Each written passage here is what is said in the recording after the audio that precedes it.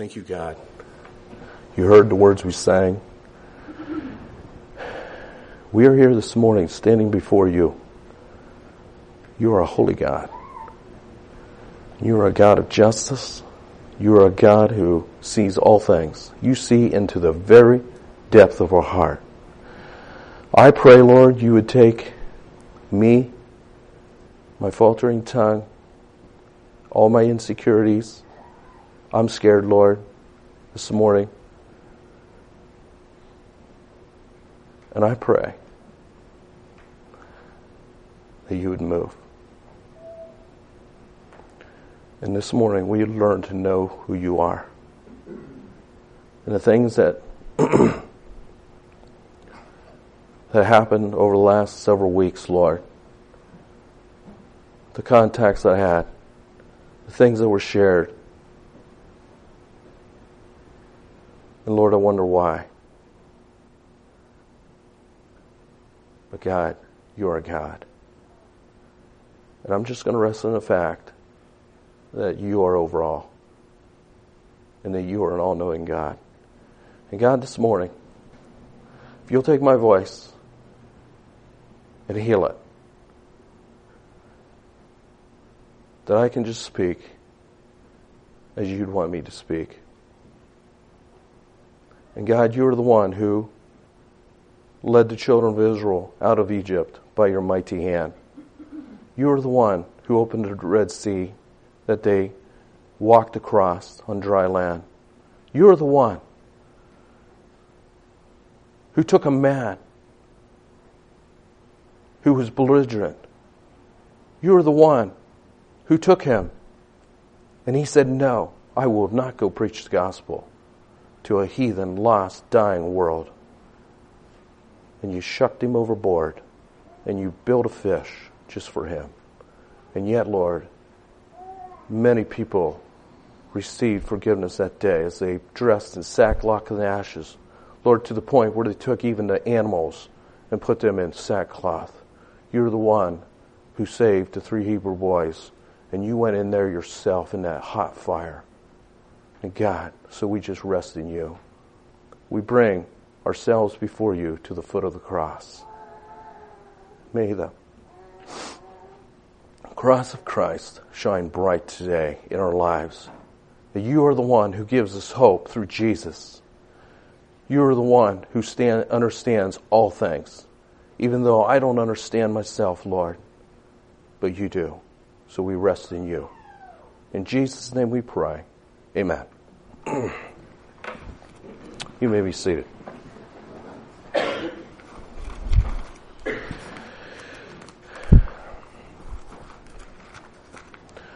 This morning, I think this is all by divine appointment that I'm sharing here this morning and not a week ago.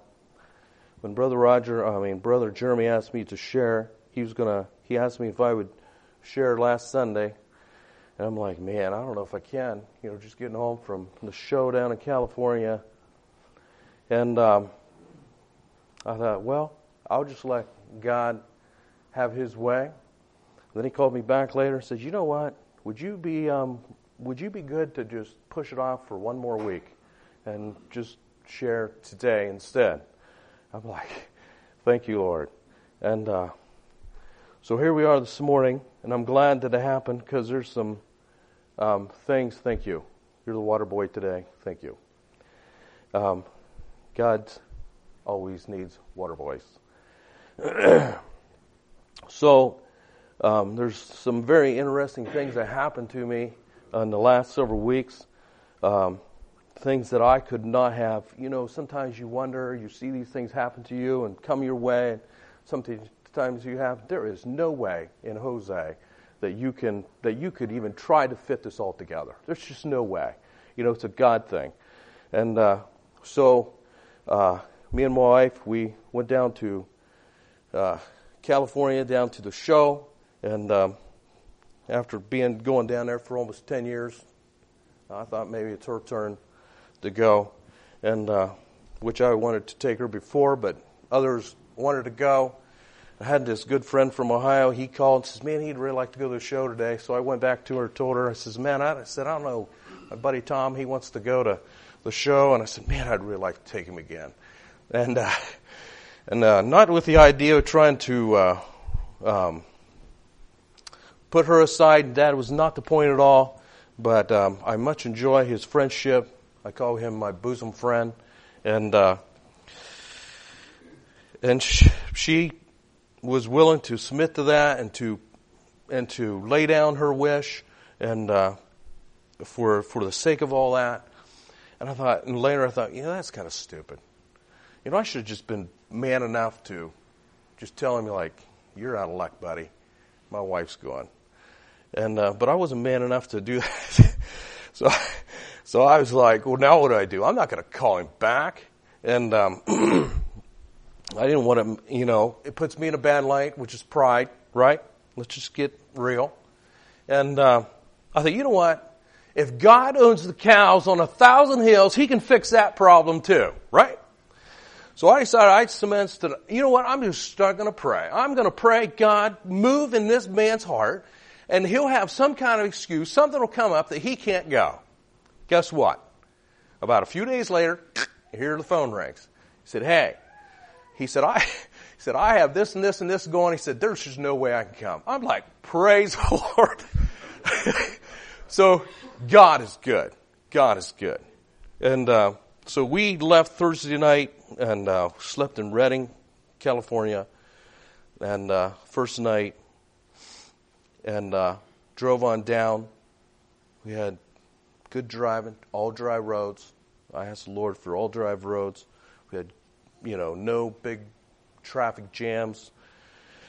And then, so that was all good. We got down there. And then Saturday, there wasn't much to do, so I told my wife, I said, you know what, let's just drive on down to L.A. like we never saw a big city before, which we didn't get into L.A. We went to some friends that I had down there. There's a little church down there. One of the pastors is Bruce Good. And so I decided that I called him up. And, I tried. I didn't have his number. So I was like, asked my one daughter for his wife's number. She had it, so I texted her, and I thought I had her number. And it wasn't her. It was another lady. She said, you got the wrong number. I said, well, man, my apologies. I did not mean, I'm looking for this other lady because I really wanted her husband's number. But I had no way of getting it. So we tried her daughter, and that number didn't work either. And I'm like, now what are we going to do? And so my wife, she tried a different source, and now we got hold of that. So now I was scared to text anybody because what if I had known up with another hobo on the street somewhere? I didn't know. And so I said, well, I'll just, I said, is this Bruce Good? And he texted right back, yes, sir. I'm like, I got the man. And so I texted him, and then I called him and told him, we're up here in Tulare. I'd like to come down and visit. Saturday afternoon, we were there for supper, and we had a very enjoyable time together. Got back to the hotel about 10 o'clock, and got rolling again early in the morning because my wife, I would have probably went down there to church this time, but she wanted to go up to Squaw Valley again. So I went up there. We went up there, and we had a really good service. And this preacher from Alaska, I don't know how to, David, I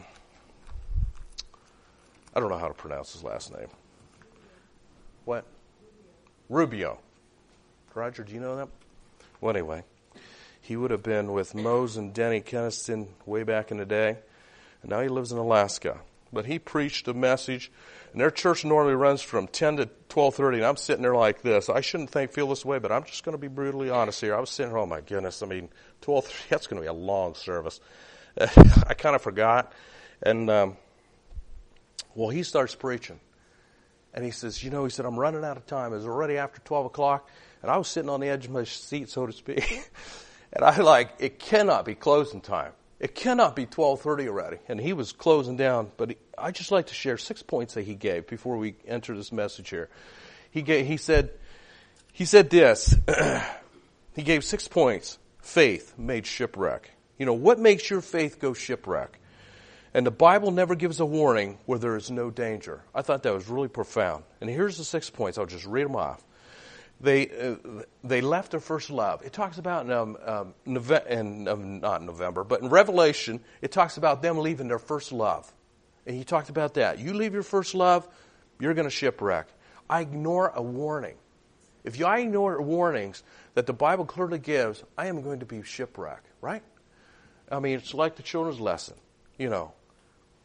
And, you know, if I have a casual spirit, and we're going to talk about some of that about today. If I have a casual spirit toward God and the things of God, I'm going to shipwreck. I'm not going to make it. And then the fourth thing he talked about was drift and compromise. You know, if I drift toward the world and what it has to offer and compromise on little things that, well, really don't matter, most likely I'll start compromising on big issues. Yesterday, anyway, that's a different story. The fifth thing, I don't fix it. Did you ever think about that? I don't fix it. You know a faucet? It just drips. For example, in our office, in the lunchroom, the floor was always wet in the bathroom, like under the vanity. And I'm like, why is this thing always wet? I mean, this is not good. And one day I seen one of the guys in there wrenching on this thing, and I was like, new faucet. And he said, oh, yeah. He said, you turn it on, it just runs down it don't go down, it all don't come out of the spout. It runs down on the, I'm like, well, goodness, that's why this floor is all wet. We don't fix it. It's a slow drip.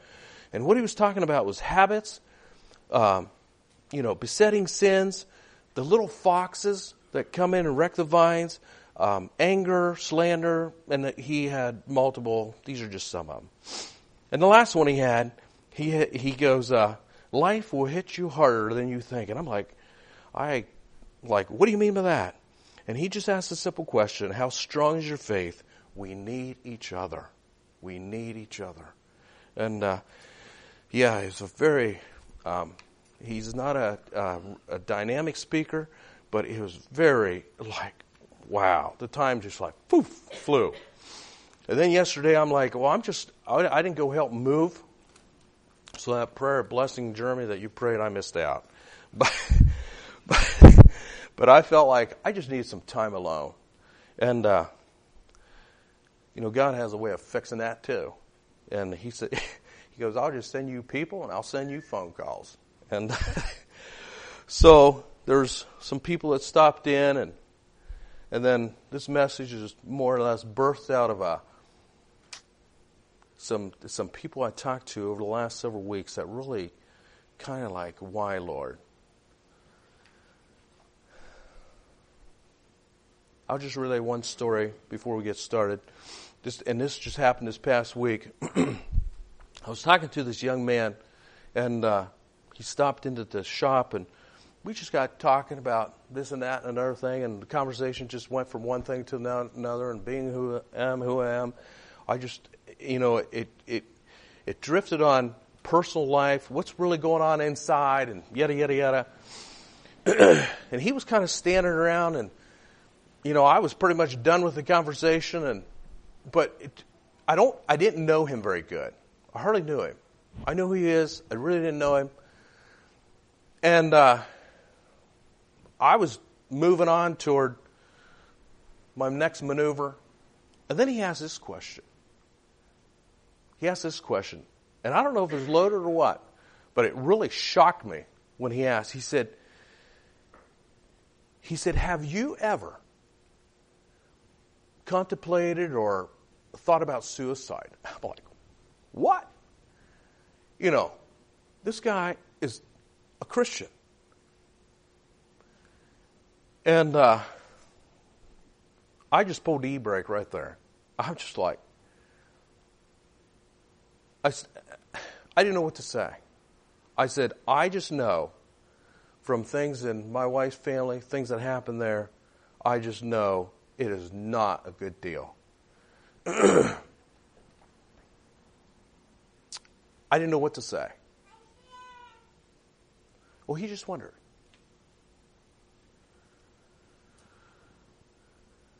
And we chit-chat a little bit. I told him, somebody that goes down that road, they think about themselves, not their family, not eternity, all these type of things. And he kind of pushed back a little bit. I said, whoa. I said, I said, you will never convince me of that. And he thanked me for the talk and listening to him. I thought, man, it's high time I get back to work. Clock's ticking. And then I got scared. And so that's about all I could think about for the next however long. I got scared. I called him back up. I says, hey, I was glad I had his number because he called me earlier that day or shot me a text. And so I scrambled through my texts and I found his number. I called him back up. And I said, hey, I said, in a nutshell, why did you ask that question?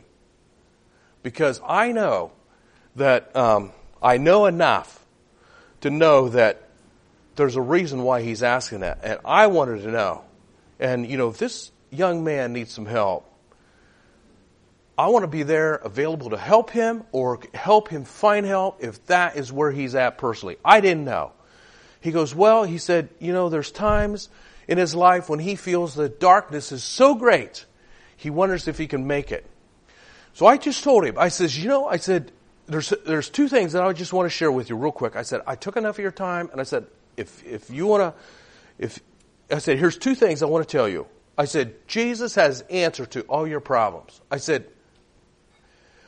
number one, that's number one. Number two, I said, go find somebody in your church or somebody, a spiritual person, somebody that has a heartbeat and a passion for the things of God that can help you, somebody who you could trust and to help you navigate life, that you can just share the bottom core of your heart. And I said, and I will tell you right up front, I said, I'm talking from experience because I find myself when I was your age or maybe even younger, I don't know how old he is, and I found that God led me to a person like that. And I said, and be rest assured, they will not tell you what you want to hear. But I said, it's okay. You stay on the wagon and they'll help you. I said, find help if you need help. Do not try to figure it out yourself. The Bible, Jesus has the answer for you. And so he really thanked me for this little bit of counsel I gave him. And but just previous to that, I had a conversation with another young man down there in California. I don't know him very good. I know who he is, and which I'll talk about that later. But this young man, he came up to me. I walked into the church, and he basically met me at the door. He said, "Oh, it's so good to you." He said, "It must be showtime again." I said, "That's why I'm here." He said, "Well, it's good to see you." And he said, "By the way," he said, "I want to talk to you after church." I didn't know what he wanted. I said, "Okay, no problem." And I know who he is. I know where he belongs in the family tree and all these types of things, but I don't really know him. And I was not prepared for the things he shared with me because I was like, you have got to be kidding. When he started talking, I was just arguing questions to him, and finally I just shut up because at one point in time he told me, he said, I'll get there. Like, how did you get there? And he said, I'll get there. And so finally I just shut up and listened to him, and all he just shared. And I walked away. I just like, God's hand is at work in the hearts and the lives of people. And I'll share about that later. In half an hour. Okay. I want to be sensitive to your time, but those are things that are gone on, and this is how we got here. And I was asking God for a message. And in the last couple of weeks, I was just, God, what is your heart? And why these young men who are struggling and have struggled, and myself and other people, maybe they haven't come forward or shared or whatever. And I was like, why, Lord? And why do I find myself, struggling with these whatever and feelings that I have, and I come to know one thing, and God, I feel like God gave me this message, and it may not be for you, but it's for me. So I'm just going to speak out of my heart this morning, if you'll just allow me to do that. Is that fair enough? And if this shoe fits you, I would encourage you to wear it. Okay? So let's turn back here to Exodus. We're going to go back to the Old Testament. And there's this verse that was pointed out to me quite some time ago. And I turned to it many times, and I just kept reading it and rereading this verse. And I'm like, what? I mean, I cannot imagine. And it really caught my attention. So we're going to turn to Exodus chapter 33. Okay? So my title of the message is, I'm just going to put this right out there, because Jeremy, he'll text me, call me, and he'll want to know what the title. So here's the message. Jeremy, you ready? Knowing God intimately. Okay? You got that? Knowing God intimately. So basically what I'm saying, to know God's heart and His mind. Okay? You got all that? Okay. So many people know about God, but few people know God intimately. Few people know God's heart and His mind, His will, what He really wants you to know about Him. And so we're going to talk about that this morning. It's sad. Can you imagine how sad it'll be on the resurrection day to meet God face to face, and we don't even know Him?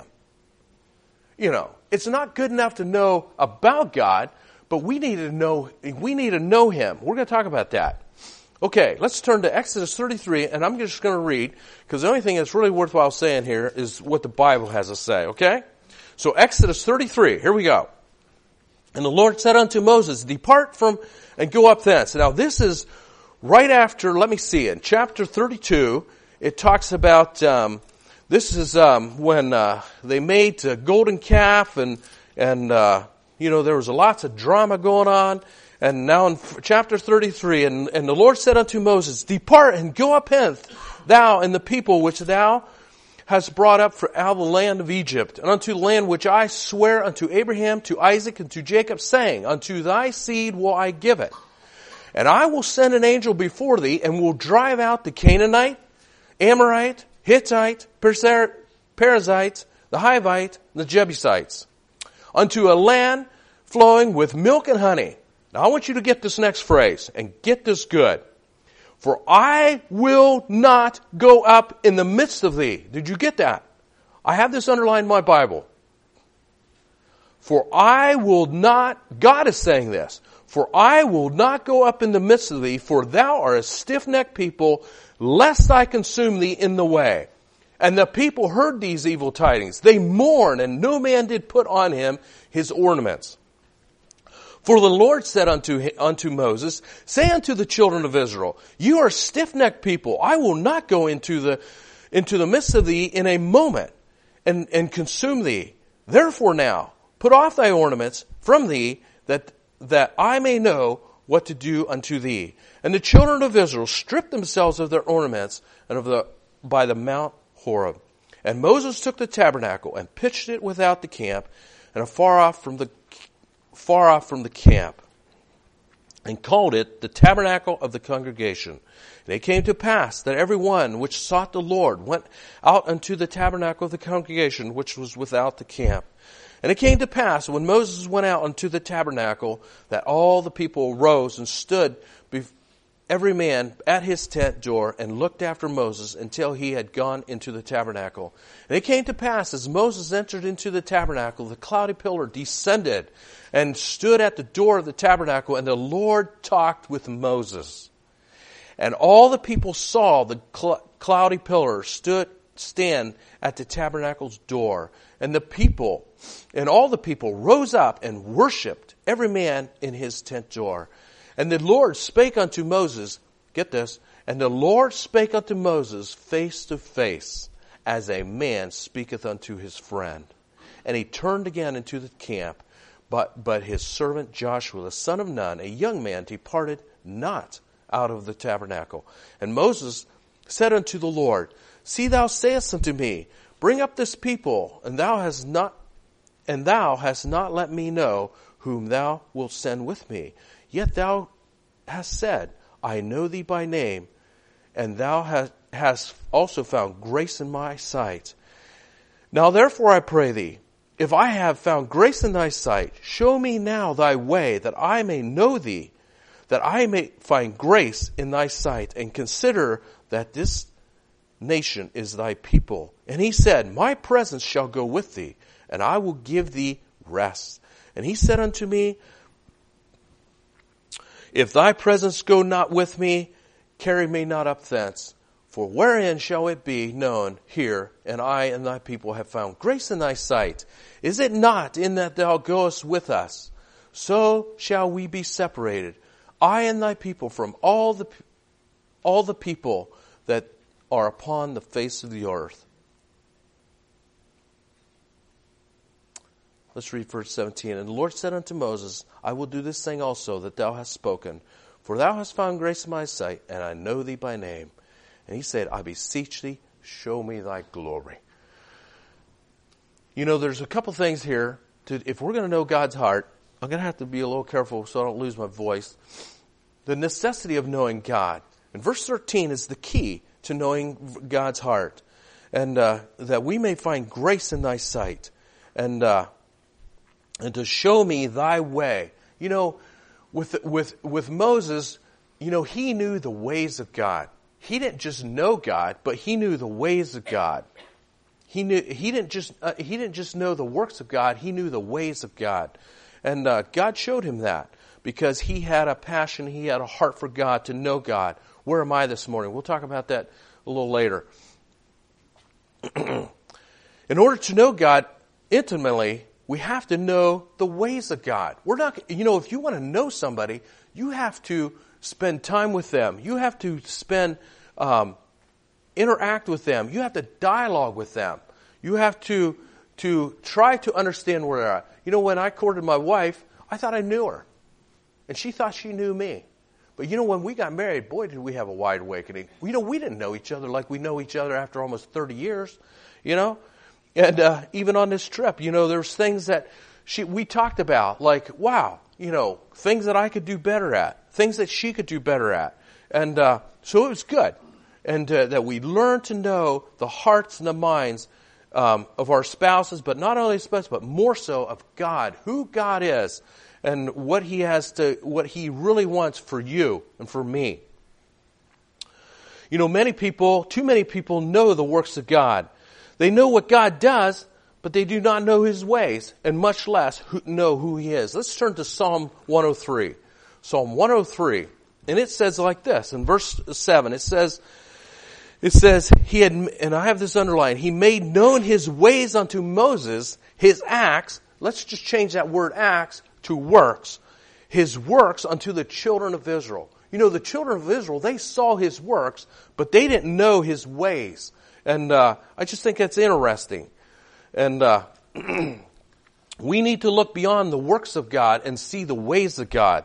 The New Testament men, Peter, James, John, they knew the Lord Jesus intimately. They knew how He thought. They wanted to know how He thought. They wanted to know His ways, and the way He is. What is His heart cry? What is His heartbeat for you?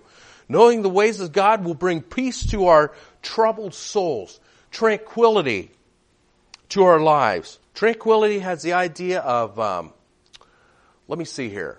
I'm not a Webster, but I had to look it up. Can you believe that? Tranquility means to calm. It will bring calmness to our lives. It will bring stability to our lives and victory to our spiritual walk. If we don't have that, if we just know the works of God, we're just going to be infatuated with, we're just going to be enthralled how the works of God. I mean, can you believe this? Can you imagine if the budget news went out and the sea parted? Can you imagine if they would have had the budget back then? And you know, all these scribes writing in. Can you imagine this million people going across this Red Sea and the water split? And I mean, hold it. I mean, the Egyptians, they were flogging through here and whoosh, they were gone. Can you imagine? And you know, we would just be infatuated with what's going on. But you know what? Moses, he saw the ways of God, how God deals with the sinner, and how God deals with wicked nations, and so forth and so on. And if we're just infatuated with God, when hard times come, when disappointments come, you know what happens? My faith begins to waver. Is God who He really says He is? God, does God even love me? This young man that I was dialoguing with this past week, and one of the statements he made was like this. He said, what is my purpose in this life? He said, I would like to know what my purpose in life is. He had some kind of question like that. And I'm just like, what value do I said, so what you're telling me, if I'm hearing you right, what you're telling me is what value do I bring to the kingdom? What value do I bring to this world? And my apologies, I was not thinking fast enough, but I plan to, now that I got his phone number, I plan to dialogue a little more with this young man. And I'm going to tell him, you know what, God has a purpose and a plan for you, and don't miss it. Because, there's many times that you're probably the only person who can really fill that position. You weren't just, and I've said this before, many times across this pulpit, you were not just flung out there, just figure it out for yourself. You were not designed for that. God has a purpose, a plan for you. And what that plan is, for you, I just know one thing, that God wants you to serve Him. And He will show you what His plan for you is. As we walk out our daily lives here. Oh my, if I learn to know the heart of God and to see from His perspective, and His work in my life. Try to give me an eternal value, eternal perspective, I guess is what I'm saying. I was going to bring an object I chickened out. I wasn't sure who was all going to be here this morning. And wasn't sure if I should, so I just chickened out another day. And if you want to know what it is, I probably won't tell you, but I already said something to Roger a long time ago. He said, he said, that'd be a good idea, but I'm sorry, brother, but I got scared. You long forgot. I can tell by your face. Okay, so I have 3 perspectives in knowing God's heart and His mind. Number 1, the way of tranquility means a calm, at peace, resting. Let's look at, back to our text again, verse 13. He says, 14, and he says, my presence shall go with thee, and I will give thee what? Come on. Rest. I will give you rest. And so what more do you want as you walk out your life for God, to be able to rest, not this turbulent sea and, like you're on some little boat out in the middle of the ocean, just up and down and all over the place, but just to finally just rest in God and knowing that I am in God's care. I don't understand the storm that is blowing and raging out there. Maybe in my heart. I don't understand it all. But God, I know that you are on the throne and you are good all the time and I'm not going to worry. That's a whole lot easier said than done. I know that. I just had a phone call yesterday. This guy came up and he called me up and he said, I'm just going to, he just like, God's like, fine. You want to be here all by yourself because you want some time to think and meditate and carry on? And he said, I'll just send people phone calls. I'm like, I'm just going to put this thing down. And this man, he called me up. He says, he says, many times, he said, I find it more stressful to worry about the tomorrow than if I would just simply take today at its what God gave me for that day. I'm like, amen. That is so good. Don't worry about tomorrow. And because I needed to hear that right then. And don't worry about the tomorrows that may come. Just rest in the fact that God gives me what I need today. It will give us rest. If we know God casually, we will never have rest. I'm just going to have to quickly read down across what I have penciled in here. The children of Israel were constantly worrying, murmuring, because all they saw were the works of God. If I just see the works of God, I don't understand His ways. I'm just constantly worried and fretting and murmuring like, God, you need to change this and rearrange this. And I find myself, trying to rearrange my circumstances to match my fancy. And, because I don't understand the ways of God. And so this morning, I want to try to lift and to show you or myself that I would understand the ways of God and not just the works of God. That I would try to understand God's heart for my life this morning. They saw the miracles of God. They saw the 10 plagues. They saw the Red Sea open. They saw the death angel, God himself, as he struck the firstborn of the children of the Egyptians, of the cattle, and all these things. Can you imagine the death of all the firstborn of the cattle and animals and insects and bugs and whatever? And they saw that. And they saw where they were protected by something. There was light here and there was darkness here. They saw a pillar of cloud as the Egyptians were approaching them. They saw that there was darkness. They saw these things. And it's easy for me to get into a place, well, why didn't they catch on? Why didn't they just simply trust God? They saw these things, so why didn't they just rest? But see, that's what happens when I am infatuated by the works of God and all these miracles, just like we heard this morning. Like these people that see these miracles of God and see these healings, they're not so much, that's just commonplace. They don't get all excited about, well, yeah, so-and-so got healed today. But they want Bibles. They want to know the ways of God. Okay, now where were we here? Oh, they saw the manna in the wilderness taken out of Exodus 16. They saw water come out of a rock of all things. Taken out of Exodus 17. But they did not know the ways of God. God was grieved at his heart by this generation of people who did not have his rest. And let's go to Hebrews 3. Hebrews 3. And let's see what Hebrews has to tell us. Let me see if I can find it here. Hebrews 3. Let's read verse 10 and 11. And it reads like this. 10 and 11. Wherefore I was grieved with that generation and said, they do always err in their heart, and they have not known my ways. So I swear in my truth that they shall not enter into my rest. My question to you this morning, are you entered into his rest? The children of Israel were doing fine as long as the works of God pleased them. Isn't that how we find ourselves? Hey, life is good because everything's coming my way. I went to a Bill Gothard seminar many years ago, and they had this guest speaker there, and I was sitting there, trying to learn and so forth, and they had this guest speaker, and he said one thing, there's a lot of things I forgot what he even said at that meeting, but one thing I do remember. Good, and get this, good and bad run on parallel tracks. You remember this? Good and bad run on parallel tracks, okay? You on the train? And they arrive about the same time. All he was saying, and I marinated on that for a long time. I still do. And I have to think, what did he mean by that? This is what I took out of it, okay? Life is dishing out to me, the good, the bad, and the otherwise, at the end of the day, it arrives about the same time.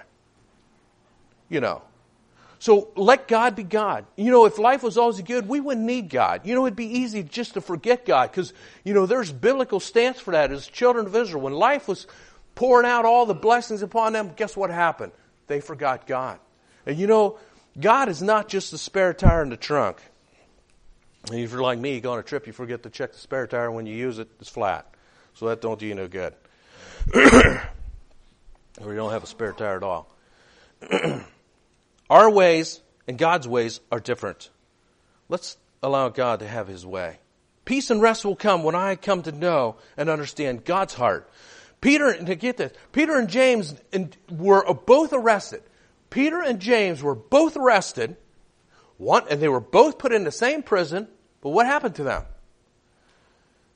James lost his head, but Peter was miraculously delivered. Now I could sit there and say, you know what? That's not fair. That's not fair. They were caught at the same time for preaching the gospel. James lost his head, and Peter gets delivered. In some ways, James, this probably fell their head. He didn't have this battle on earth. Didn't have this battle on this earth anymore. He was delivered forevermore. Peter, he preached the day of Pentecost. How many souls were saved that day? How many came to the church? 3,000. He was preaching, right? Stephen preached. What happened to him? What happened to him? Anybody know? He got stoned. He got stoned. He died. And we may say, it's not fair. If all I can see is the works of God, I will be hopelessly confused. Just like the children of Israel. They were confused. God's way often confuses human wisdom. God's ways often confuse human wisdom. God's ways brings me peace and rest. Taken out of Exodus 33:14. A knowledge of God's ways will bring rest to my troubled soul. The second one, the way of stability. And that's taken out of Exodus 15. I'm not going to take the time to read it. Unstable Christians are infatuated with God. When God parted the Red Sea and the children of Israel sang the song of Moses and the Lamb, taken out of Exodus 15, 1-14, they were leaping and dancing and praising God for what He had done. But what happened, if you continue to read the Scripture, what happened 3 days later? What happened? Amen now? Come on. 3 days later, if you read in that passage, and you can read it for yourself, they were out in the wilderness grumbling and complaining because there was no water there. Now, can you imagine? And so Moses had to, or God had to bring water out of this rock for the children of Israel. Because they didn't understand the ways of God. And they were to the point they even wanted to go back to Egypt. How many times in our Christian life, it was so much easier to serve self. It was so much easier to just go back to my old ways and just and forget the battle and just do what I want to do. But you know what? At the end of the day, it's just, we have the purpose in our heart. I'm not going to go back there because it is just going to be destruction to my soul, and I am not going to live the way I want to live for 70 years and then all eternity without God. If I don't know God's ways, I will not be a stable Christian. Sometimes I will be up and sometimes I will be down, wanting to go back to Egypt, into bondage. I need to learn to know the heart and the mind of God. How do I learn that?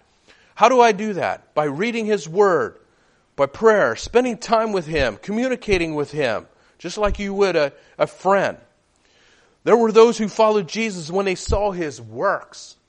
He fed the 5,000. He had a huge crowd. And again, if you read in John 6, I believe it is, when Jesus fed the 5,000, many followed Him.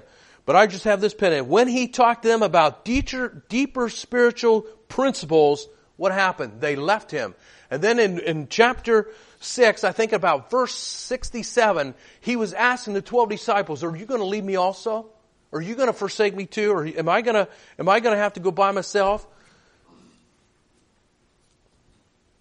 The third thing is the necessity of God.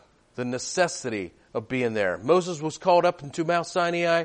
God gave Moses the 10 Commandments and the plan for the tabernacle. Moses came down and saw Aaron had made the golden calf. And I shouldn't be this way, but I kind of like Aaron's his cockamamie excuse why, hey, we just shucked this gold into the fire and out comes this calf, and wouldn't that be so cool if I could just throw in some dirt and out comes gold? We would all be like, wow. And Moses, he's not buying into that thought process. Aaron, come on. You are not doing your due diligence here. You are not leading these people like you were, it says, the Bible says that Moses' anger waxed hot. What was that like? He was just a man, and he was ticked off, and he was very upset. But the Bible also says, Moses, get down there. These people, and he told them. And it says that God's anger was very severe at these people. It says, I have here, God's anger burned against them. What was that like? It burned against them. And Moses, he was frightened because of God's anger. And he knew God had every right to eradicate the people. Taken out of Exodus 32. In Exodus 32, where it talks about that. I'm not going to take the time to read it. You can read in Exodus 32, about verses from 11 to and on, a couple verses there. Well, it's only a few verses. I'll just read them. Exodus 32, we'll start at verse 11. And Moses besought the Lord his God and said, Lord, why doth thine anger wax hot against thy people, which thou hast brought forth out of the land of Egypt, with great power and with a mighty hand? Wherefore should the Egyptians speak and say, for mischief did he bring them out, and to slay them in the mountains, and to consume them from the face of the earth? Turn from thy fierce wrath and repent of this evil against thy people. And then Moses, as he was digging traction here, he was trying to convince God, this is what you need to do. He was interceding for the people. He says, remember Abraham, Isaac, Israel, thy servants to whom thou swearest in thine own self, and sayest unto them, I will multiply your seed as the stars of heaven, and all this land that I have spoken of I will give unto your seed, and they shall inherit it forever. And verse 14 says, and the Lord repented of the evil which he thought to do unto his people. You know, when I read that, I'm like, he thinks like I do. He's a man. And God could have said, you know what, Moses, just whoa, stop. Just stop your thought process, your rambling thoughts and all these things. I am God of the heaven. I put all the stars in the universe. I spoke this universe, this earth into, and put everything in an orbit. You don't think, Moses, that I could give you a whole brand new batch of people, and I could even dominate the Egyptians' thought process, and they wouldn't know the difference. But Moses, he thinks like a man. He thinks like I do. What about all these promises you made to me? And going back to chapter 33, in answer to Moses' intercession, verses 1 and 3. Chapter 33, and Moses said, and the Lord said unto Moses, depart and go up thence, and thou and the people which thou hast brought out of the land of Egypt unto the land which I swear unto Abraham and to Isaac, Jacob, saying unto thy seed will I give it. And I will send an angel before thee. And he told him he's going to drive out all these people. And verse 3 it says, and unto a land of milk flowing with milk and honey. And so as Moses interceded for the people, God changed his plan. But there's only two that made it into the promised land. He drove out the inhabitants of the land. He promised them protection. He promised them victory, that they would have a land flowing with milk and honey. But God was not going there with them. And Moses, he pled with God. He said, God, if you don't go with them, if you don't go up there, I'm not going along. He said, I don't want to go. And Moses, he never did make it into Canaan. Moses did not want to go into Canaan without God. He did not want the blessing without the blesser, He did not want victory without the victor being there. He did not want the land without God being there. And here's a few questions for myself. Can I have provision and protection and still not have God's presence? The masses say they are saved and going to heaven, but few know God.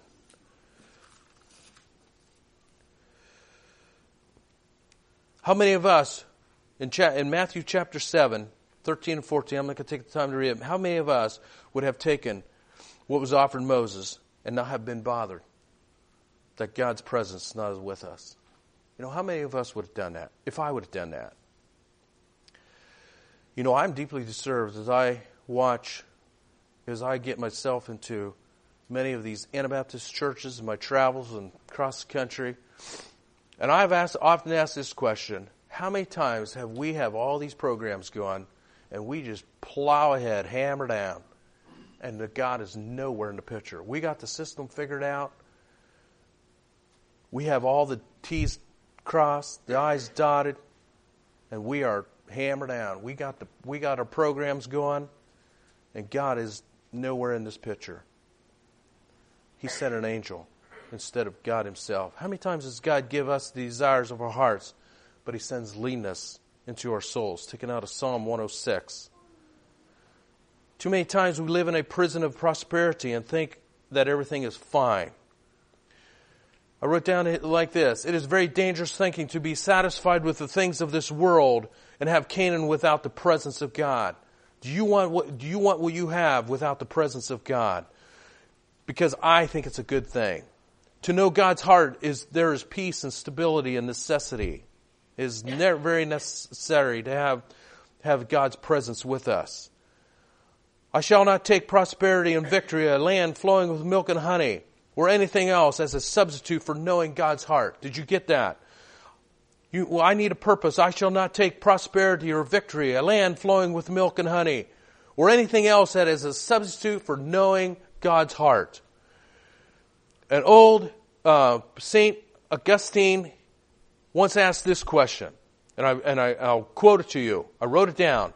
If God were to come to you and offer you anything you wanted, every pleasure, you desire, that you will live forever, but you would never see His face, would you take that proposition?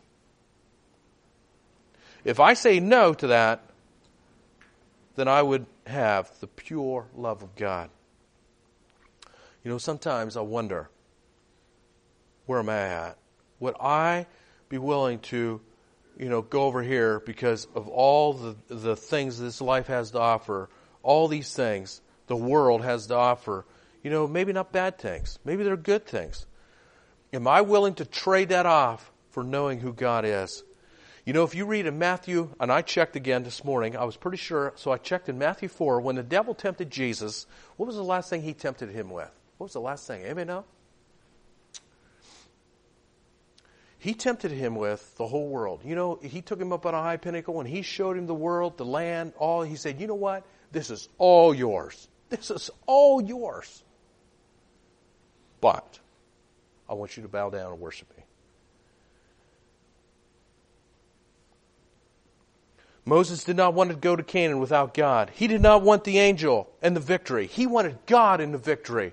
Do you want God in the victory this morning, or do you just want an angel and the victory? He did not want milk and honey. He wanted God Himself. He was desperate for God. And in conclusion, God is not satisfied with me and is not finished with me until my chief desire is God and God alone. To know Him is to love Him. To love Him is to trust Him. To trust Him is to obey Him. And to obey Him is to be blessed. And to be blessed is to be a blessing. And I ask myself, am I infatuated with Him, or is He my sole desire to know the heart and the mind of God? Are you there? Am I there? Last Sunday, I started telling this story. I know it's five minutes after. And I told Joel, I'm not going to tell you. I'll tell you next Sunday when I have to preach. So can I buy some time? Are you good with that? So when I was down in Squaw Valley, like I said,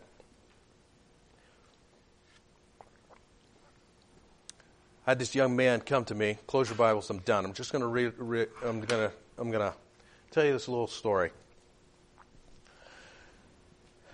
I shot him a text. I had his number, and I said, "Hey, I've been thinking about you for the last week, and you've been on my mind the last week, and I was deeply touched by your testimony."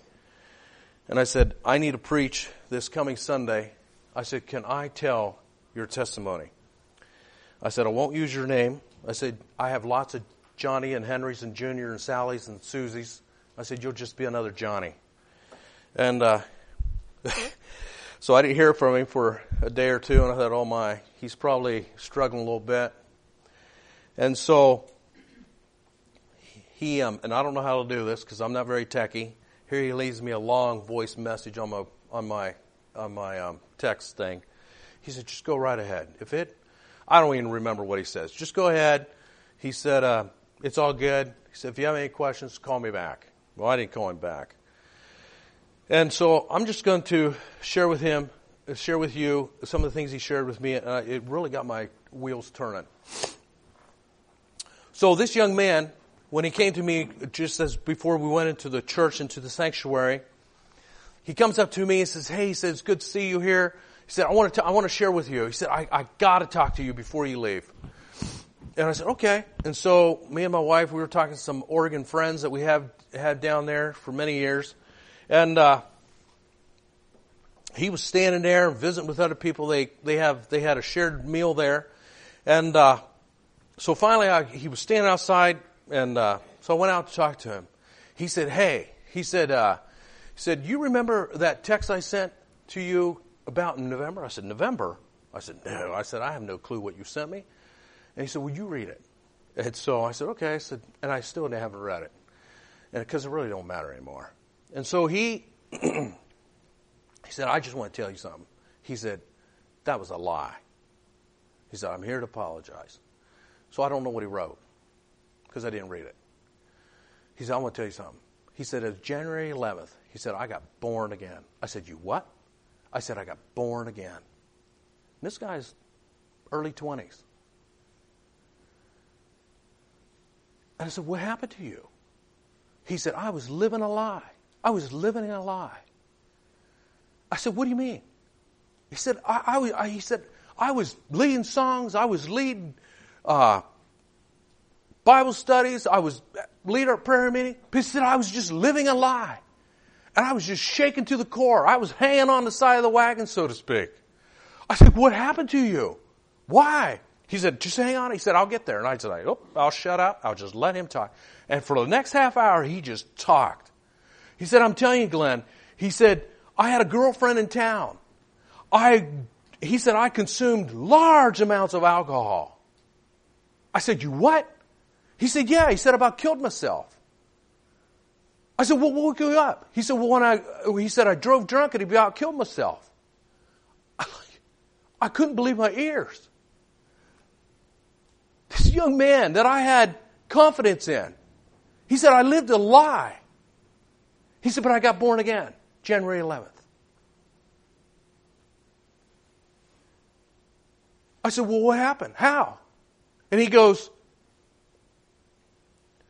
he said, I shared with a young man in this church, and I told him what was going on in my life. He said that, and I said, I made that young man promise he would not tell no one.